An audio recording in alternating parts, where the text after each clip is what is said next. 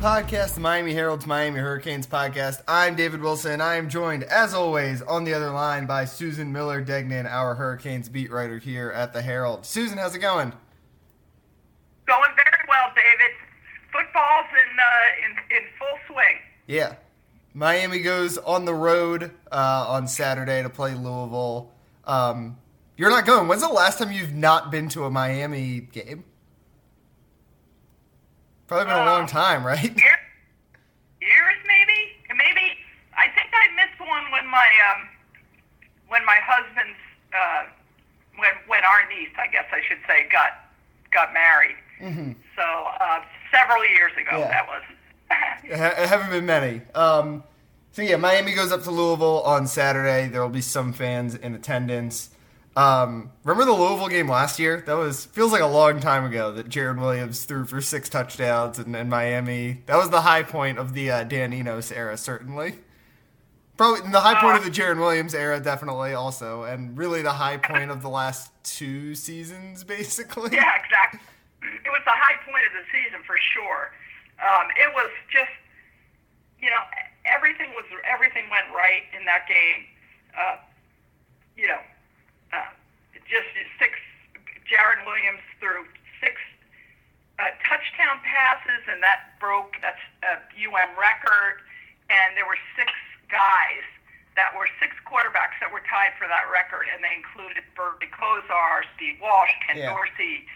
It was a pretty cool day, and everybody thought at that point, and I'm sure you did too, that UM kind of was turning it around, or UM set to finish well, and then I think that was their last victory of the season, actually. So, and Jaron Williams is gone, and now they have I think a better quarterback, and Louisville I'm sure for sure hasn't forgotten. Yeah. I mean, it was right, because that was the week after the Florida State game last year. So it was like they kind of like strung together. And the Pitt game was 2 weeks before that, which was, they kind of won a game they probably should have lost. And, right. The 3 straight wins, it looked like they were figuring it out. And then they had a bye week, and then they lost to FIU, and then the wheels fell off. So, the wheels did fall off. Yeah. So it's nice that they started, with a victory last week. Yeah. Do you think that tells us anything about this year's matchup? Obviously, so much is different for Miami. Year 2 for Louisville's coach. Do you buy into any of what we saw last year's meeting? Miami has some sort of advantage this weekend? No. Yeah, I don't think so. I think the fact that I'm a huge Scott Satterfield fan, the coach at Louisville, who was at App State before. Last year was his first year there. Year 2, they're gonna, and they ended up being pretty good last year anyway. I think they made a bowl game when they were not projected to going into the season. So I don't know. Yeah, I think they'll be good. I think they're good. They took care of Western Kentucky last week, 35-21, and their quarterback Michael. I don't know if that's how you say it. I guess it's Michael Cunningham. Yeah, I think so. Might be. Okay. He had 3 touchdown passes, and he ran for a touchdown. He had 343 yards of passing. And they've got, so their offense is really explosive. He can throw it deep. He can run, and he also has some really good receivers. Tutu Atwell from Miami Northwestern High is a junior. Yeah, one of the best wide receivers in the country. Like, legitimately a top guy. Yeah. He torched Miami last I think it was like a 1,000-yard receiver, close to it last year. Yeah, more. Yeah. More. I think he had 1,200. Yeah. About 1,200 receiving yards. And anyway, last year he had 6 catches for 142 yards and a touchdown against Miami. So that's pretty scary. And they also had two other players this past week. A senior Des Fitzpatrick, 2 other receivers. receivers and sophomore Braden Smith, and each of them had 4 catches for 110 yards. Yeah. Each of them had 4 catches for 110. One of them with a touchdown, and Tutu had a good game. So, the pass defense is going to have its hands full, and they also have a really good runner in Javian Hawkins. Yep. And last year, he had 1,525 yards and 9 touchdowns as a freshman running back. So, this is a good Louisville team for sure. They're also favored. Yeah. Yeah, I think you make the secondary is going to have its hands full, I think, a little bit. And we'll talk about that later. But it's kind of, coming into the year, obviously Trevor Lawrence was, he's the best quarterback in the conference. I think the consensus probably would have been Sam Howell was number 2. With De'Aaron King probably in the mix. I think Mikael Cunningham, at least through week 1, looks like he's potentially in that mix also. Plus, I guess, Ian Book, if you count Notre Dame. But, so there's some interesting quarterbacks in this conference, and you get to see 2 of them in action on Saturday. The 2-2 versus Miami secondary matchup is pretty interesting. Like I said, we'll talk a little bit. We'll go. We can talk about it now. Actually, you want to do that with the sure. Christian Williams transferring. So Miami is really thin on the depth chart. Christian Williams entered the transfer portal this week. He is a sophomore, I think, right? Or is he a redshirt freshman? I think a sophomore. Sophomore. And he was a big recruit coming out of high school. Flipped from Alabama on National Signing Day. From Alabama. Kind of picked Miami over, I think Texas A&M was the other school that was really trying to get him. So, he was a legit SEC country corner. Clearly looked like he was 4th on the depth chart this year. DJ Ivey and Al Blades started the opener. Corey Couch was kind of the 3rd option there. Blake Baker said this week that Couch and Ivey are kind of battling for that spot opposite Blades. Blades looked really good to me. I think Blades is kind of figured it out, and he's a pretty legit corner on one side. Ivy got burned for a touchdown, but other than that, was pretty much fine. And to Corey Couch, I think actually forced that fumble, if I remember correctly, that UAB ended up picking up. And he's kind of always impressed me on special teams. So, and those are obviously 3 South Florida guys going up against Tutu, who I'm sure they all know. Tutu is a quarterback at Miami Northwestern. Miami ultimately did not really recruit him, and he winds up at Louisville. They moved him to wide receiver. He's tiny. What is he, listed at 5'9" or something? So he's small. So he was never going to be a quarterback. I don't know if Louisville what they kind of pitched him on, if they just pitched him on athlete. But yeah, I'm sure he likes that revenge game against Miami every year. And this could be his last year getting it potentially if he decides to go to the NFL. Oh yeah, no doubt. He's very fast. You've seen him, right? So he's really fast. I mean, they're going to have their hands full. That's all. He gets past the DBs quickly. Yeah. So, I think it's, I don't think Miami has an advantage at all. No, I think definitely Louisville, not. the advantage, they're at home. They have a really good offense. This should be a big test for Miami this week. And they will have a crowd there. Yep. They'll have at least 2 or 3 times the amount Miami had for its opener, and they'll be loud, and maybe they'll also put in some crowd noise. I don't know if they're going to do that or not, but it's going to be a challenge. Yeah, I think I touched on it, but the Ivy Couch battle that's kind of going on this week. I always liked DJ Ivey. I liked him a lot coming out of high school. I thought he was kind of an underrated guy who came on late in his career at South Dade. But he's never the greatest athlete. He was just always he's really lanky and kind of technically sound and all that. I think Couch is a guy that they could spend a lot of the game potentially on Tutu, because Couch is a little bit undersized, but he's got the long arms that you look for, and then when you're that small like he is, I don't know what he is listed at, but he can't be more than 5'9" either. You got to have that speed. So I think he could potentially spend a lot of the game matched up on 2-2. And the safety, they're going to have to use a lot of safety help on him, like you said, because the speed is pretty dangerous with him. And Miami's good in the safeties group is good, so that's kind of a saving grace potentially for Miami. Yeah, right. They are really good, and I think we'll see a lot of Couch also. Yeah. He, like I said, he's kind of impressed me every time he's been on the field. Even I think in the bowl game last year, he had like a penalty on a punt return that was like kind of a killer, but it was still like it was like inches away from being a great play and forcing a fumble on a punt return. He like hit the guy right before he caught the ball and he didn't fair catch.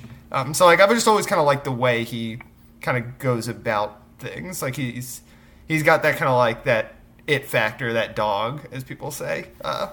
That I think you need at cornerback. And as much as I like Ivy and still kind of like his potential, like I think Couch has that in a way that DJ does not. Yeah, they just need more. They need more bodies. Yes, that's obviously the big concern. Is like you can't go. I mean, you can go 3 deep theoretically, but like as soon as someone gets banged up, or you play a team that is like plays a lot of 5 wide, then you run into trouble. Right. And by the way, Ducory is 5'10", 172. Yeah. I just looked up, so he's probably like 5'9". 5'9". Yeah.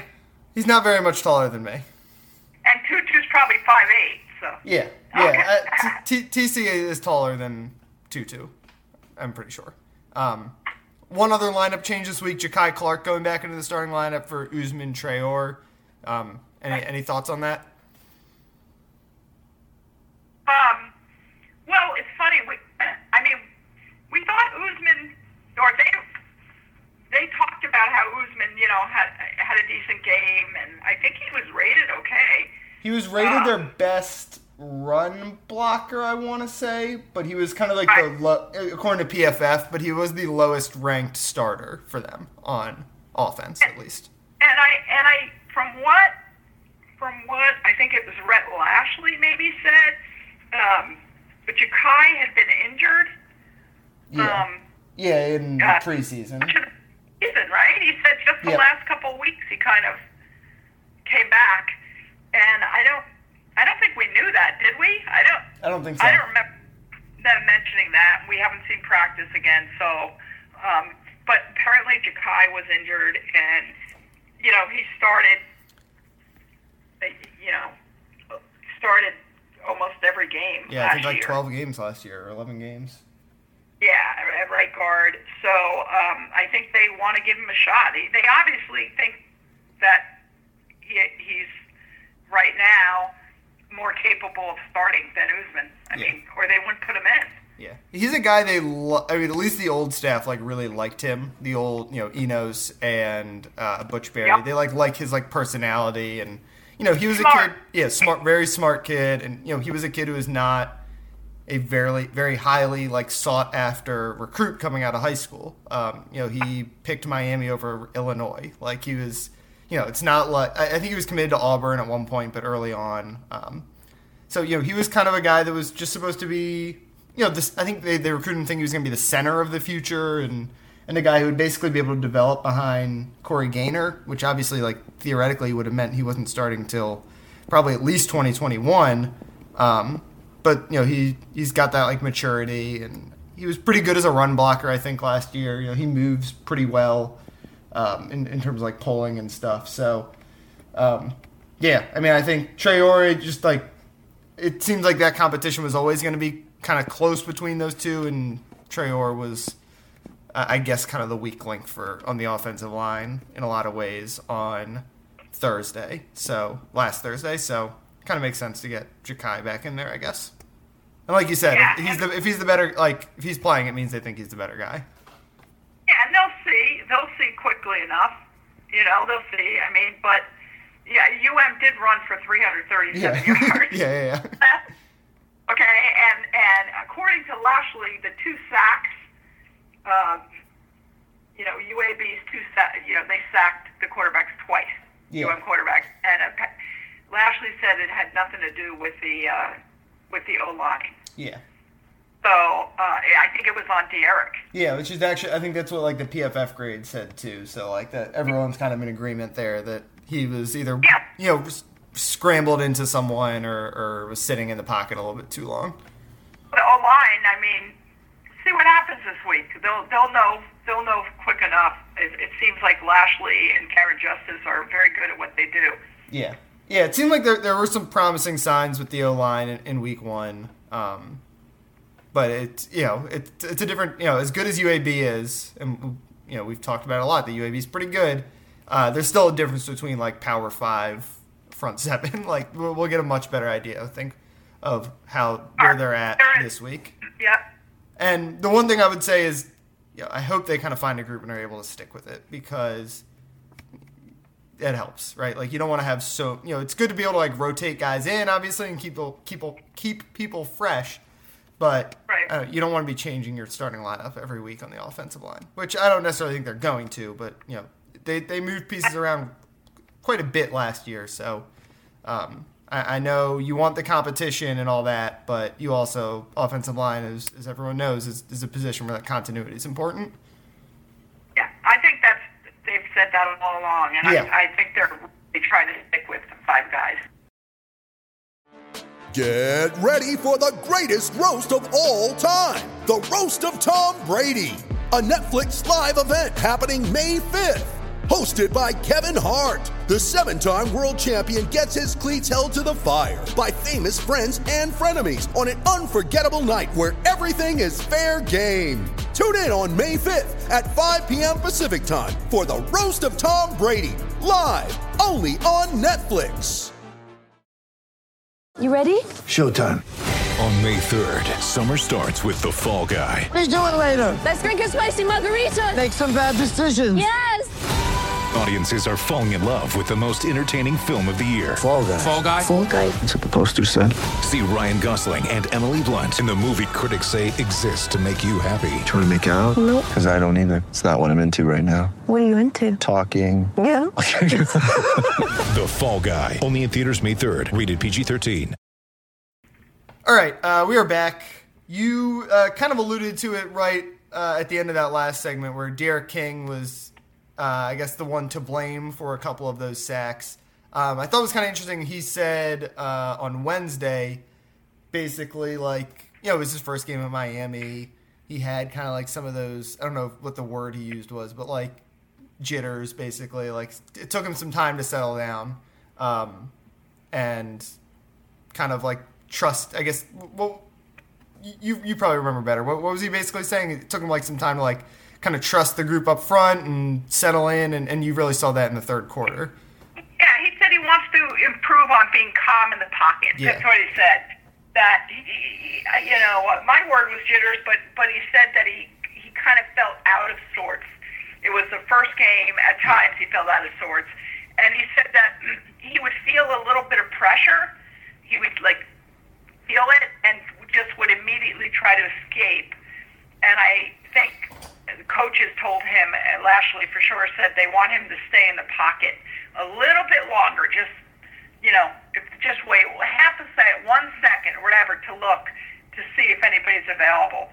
And he said he's going to try that this week. It makes you a little nervous, kind of, because I mean that to me, what D'Eriq does so well is, oh my God, he's just beautiful to watch, Yeah, I mean, that's definitely his strength, is that running, as we saw. But, he's so good. He just, the way he twists and turns and his balance, and he's really good, and it's so much fun to watch him break free, and he definitely makes something out of nothing.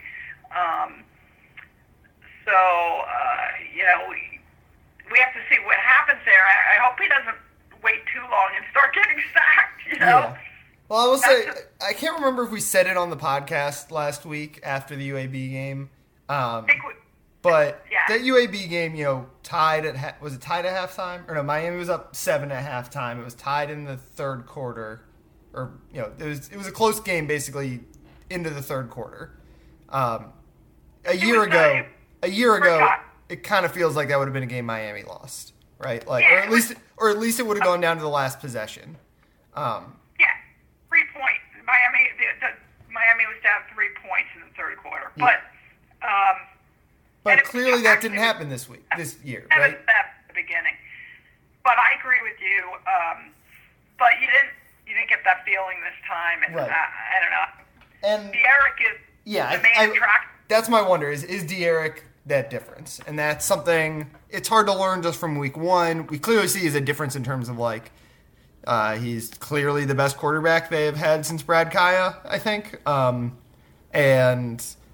But it is that kind of like that leadership factor that we've heard so much about through the preseason, and you know what you were just talking about with he's got that kind of level of accountability. He panicked maybe a little bit early on. That's probably too strong a word, but basically he had those jitters early on, and then obviously settled in as the game went on. Didn't panic at halftime when things weren't going entirely right.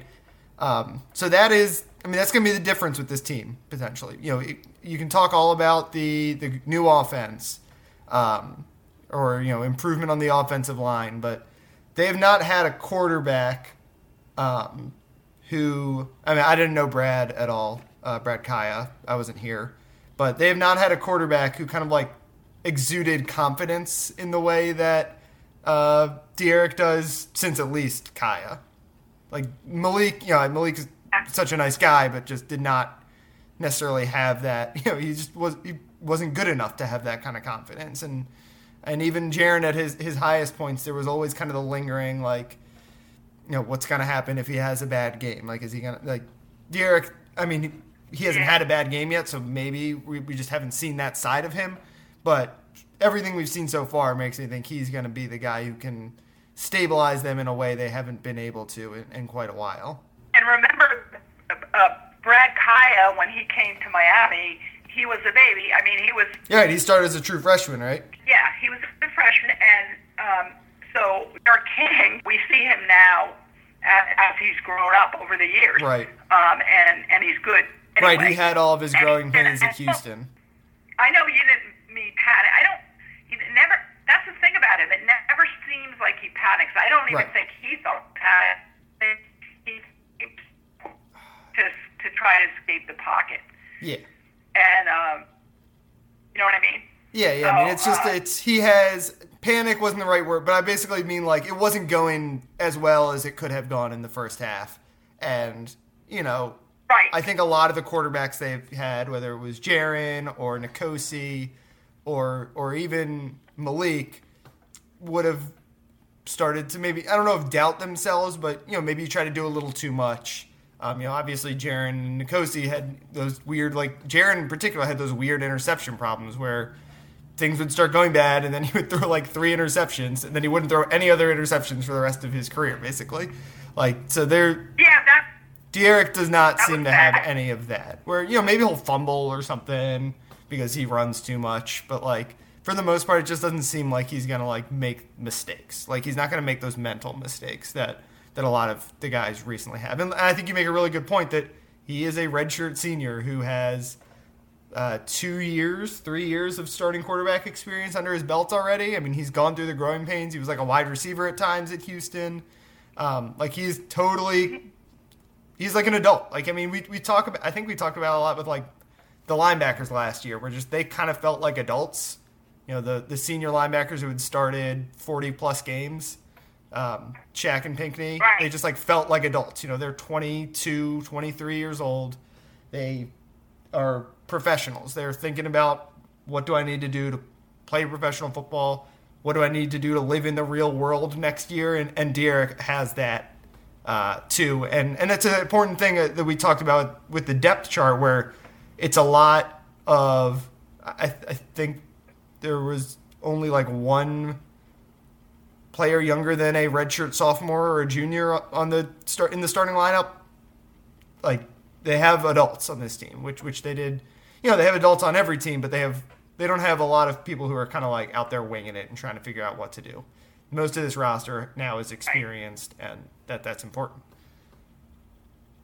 Very important, like unbelievably important, and it used to be way more common, in the past.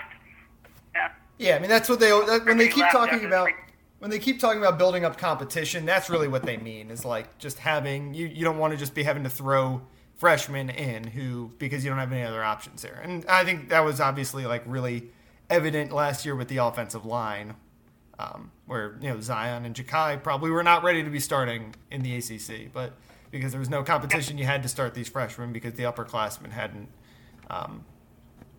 earned it. And now, obviously, more of those guys have started to earn it. A couple other big questions I have going into week 2. Stuff that we're still looking to see get answered. Defensive line, you know, they only had 1 sack in the UAB game, but Blake Baker seemed pretty happy with the way they played, right? I think they said like 10 pressures. Still, I want to see those guys like, you know, we thought they were going to be, and this was obviously with Rousseau, we thought they were going to be like the best defensive line in the country. They look good, but I want to see them still take it up to that like next level where they look like they're right there with Clemson as like the best front lines in the ACC. I think this week is going to be a huge test. Yeah. Like we said, Blake Baker, the defensive coordinator, said that they had 16 pressures and 10 quarterback hits. 10 hits, that's and what it was. Kenny Diaz said on Wednesday that it's all about pressures. It's all about the quarterback, and I think those UAB had 80 yards rushing. So that was as good as you can do, pretty much. And I think they're going to get better, but I really want to see how they do this game. I think Quincy Roche and Jalen Phillips are really good. Yeah. Really good combo on the ends. And then the inside guys, obviously they only had 80 yards rushing, but again, this is going to be a way bigger test coming up this week. We just have to see. Because they're going to be way faster. And, Yeah, I think Manny's right. Obviously, the pressures is the most important thing because, it prevents you from really hitting on those big plays as an offense. But at the same time, like, the other thing you want with pressures is to force the team to make mistakes. And, I mean, so much of what has made Miami's defense great over the last, basically in Manny Diaz's time here, is the sacks and the tackles for loss, and then obviously the turnover chain we didn't get to see come out. And, like, ultimately, Miami, they held them less than 300 yards, I think, right? So, like, they did their job, like, in terms of, like, that's a good threshold to shoot for. But they also, no sacks, no takeaways. Like, those are, like, kind of like the game-swinging plays, like the real plus plays you can get on defense. When you're getting pressures, you want to at least be, like, kind of creating turnovers out of it. You want to be forcing the quarterback to make a bad throw. UAB clearly, kind of game planned it where they were just going to throw short a lot. But you got to try to make something out of that where you're getting all those pressures. I don't know how many tackles for loss they wound up with, but I want to see Miami play to its strengths a little bit more, or at least what the strengths have been. Because, as we talked about, the secondary is still probably the weakness in this defense. So winning up front and making the key plays up front is going to be, that's what's going to make this Miami defense great. Yep, definitely. I'd love to see some turnovers and force some turnovers this week. Yeah. Well, do you have a prediction for what the turnover chain is going to look like? Yeah, okay, this is what I was thinking. Okay, so let's run through it first. There was the U in year 1, then there was the IBIS in year 2, and then year 3 was the 305, right? Yeah. So I was thinking, everything was going through my head. I was thinking you can't do 305, 954. That's what I think they should have done last year. Is like if a Fort Lauderdale guy got it, you give him a 954. If a Palm Beach guy got it, you give him a 561.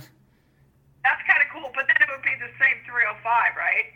I was trying to think, but I was thinking, the touchdown rings, one ring for each hand, and it's spelled at one hand when the offense gets a touchdown. Right. So one ring says the, one hand says the other hand says crib. Yep. Crib. I was thinking maybe this year the turnover chain is going to be linked. I don't mean linked. That's a pretty good word, but somehow Cuban linked, if you will. Cuban linked. It's going to be somehow connected to the crib. What do you think? I think it's going to be like, I don't know. I kind of like out that. here. Yeah, I man, kinda what like could- that. What? I don't know what it would be other than just saying the crib, but like I like that idea that it's gonna like play into it somehow. Yeah. I don't know. Yeah. Yeah. But I just keep thinking it's gonna, because they're so clever. Yeah. I mean, even the crib, right? The crib. I don't know. Yeah, I was trying to. Are there other alternate Miami logos that I'm unaware of? Like, because obviously, like the Ibis is kind of like the alternate logo, and that was what it wound up being. I can't think of one. No, it's really just the U and the Ibis, right? Yeah, the U, the Ibis, I mean. Yeah, I'm looking on Google Images right now if there's like a fun throwback one, but nothing I can really find. Yeah, I don't know what it's gonna be. I'm really kind of. I mean, I'm excited to see it because that when they revealed the 305 one last year in Orlando, like that was even. I mean, obviously the first one like was it will never be matched. The reveal of the first turnover chain, when people were just like, wait a second, are they wearing a giant chain on the sideline? But the 305 one was, people were at least in Miami were pumped about that, right? Like that. In a way that neither of the first two did. It's like this like it really reflects the city, obviously. How about a giant like cafecito cup? That's good. That's good. Let's see, the crib, our city. No, that's too boring. Yeah. I don't know. I'm whatever it is, we're gonna be like, man. Yeah. All right. Any final thoughts before we wrap up here? Do you want to finish up by like kind of talking about the offense and what we saw from we obviously recapped game 1 last week, but what do you want to see from the offense now going into week 2? You've had time to sit on that week 1 win. Obviously, we still have stuff we want to see. Anything you're looking for this weekend? I want to see the receivers. Yeah. Catch more passes, which means De'Aaron throws a few more passes. I want to see some more completions, some more, receptions. I want to see, that's the offense. I want to see Mark Pope hold on to the ball when he does punt returns. Yeah. I want to see the young. I hope they continue playing the young running backs. Yeah, that's going to be kind of the interesting thing to me because in week 1 they obviously they played all three guys, Cam, Chaney, and Knighton all got at least 7 carries, I think. And obviously Miami kind of figured out they were going to win that game by just pounding the rock. It'll be interesting to see. I don't know enough about Louisville's defense. Obviously it's early in the year. Miami, quite frankly, probably doesn't have a set game plan going in either.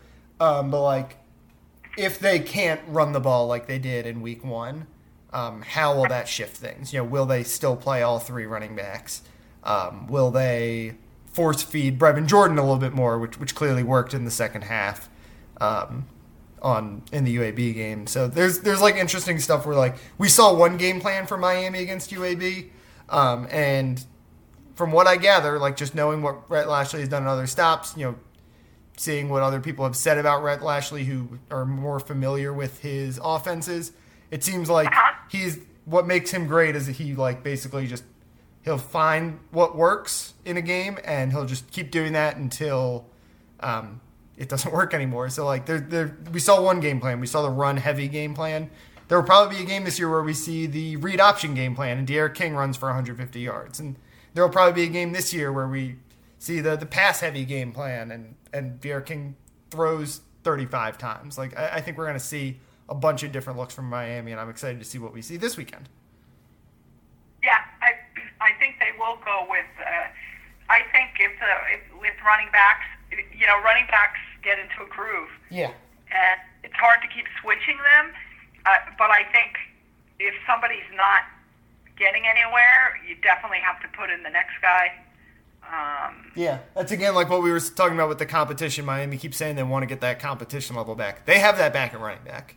They don't necessarily have it on a lot of other spots on the field, but they have it at running back where Cam Harris, as good as he is, he knows if he's not playing well, then Don Chaney and Jalen Knighton are not a huge step down from him. And obviously those two guys are going to push each other. They seem pretty much even through 1 week. And they even played them evenly, which I really liked that they did that. Yeah. So they both came out feeling good, and nobody felt like they were the star, Yeah. Yeah, neither of those guys felt like they were, the clear, like, odd man out, which... Right. Which is... Or the odd man in. Or, yeah. Yeah. All right, I think we can wrap things up there, unless you got any final thoughts. Oh, College Game Day. Kirk Herbstreit. Reese Davis. Oh, yeah. Game day. Yeah, that's kind of cool. Game day, crew's going to be there. Sort of, right? I guess like a bunch of those guys are still remote. I watched a little bit of it last Saturday, and like Lee Corso's just doing it from his home. He's got a bunch of cardboard cutouts of all the other guys with him. Yeah, I think Desmond Howard and Reese and those guys I think will be there. Yeah. And Herbie, and that'll be fun. That's always like De'Aaron King said he's super excited. Yeah, I thought that was that was so many guys who we've asked about it this week were just like, it's just another game. But I love that De'Aaron, who, Houston, they had high profile games. I think they played Oklahoma in maybe maybe College Game Day the first week of last season. They had a big game against Oklahoma early in the year. It was like a national TV late night game, primetime game. Like, I love that he was excited to, he came to Miami to play in a game like this. Yeah, I like that because I think he really shines when the spotlight's on him. So actually, he shines all the time. Yeah. I mean, no matter what game it is, but because he's so good. But I think this probably gets him pumped up more. You know what I mean? Yeah. Some people do really well in the limelight. Yeah. All right. I think. Yeah, let's wrap things up there. Thanks as always for listening. You can follow Susan on Twitter at @smillerdegnan. She's got all your coverage leading up to Miami, Louisville this weekend. Go to MiamiHerald.com. We have a lot of sports happening, and subscribe to the Herald Sports feed. On Mondays, it's the Greg Cody Show with Greg Cody.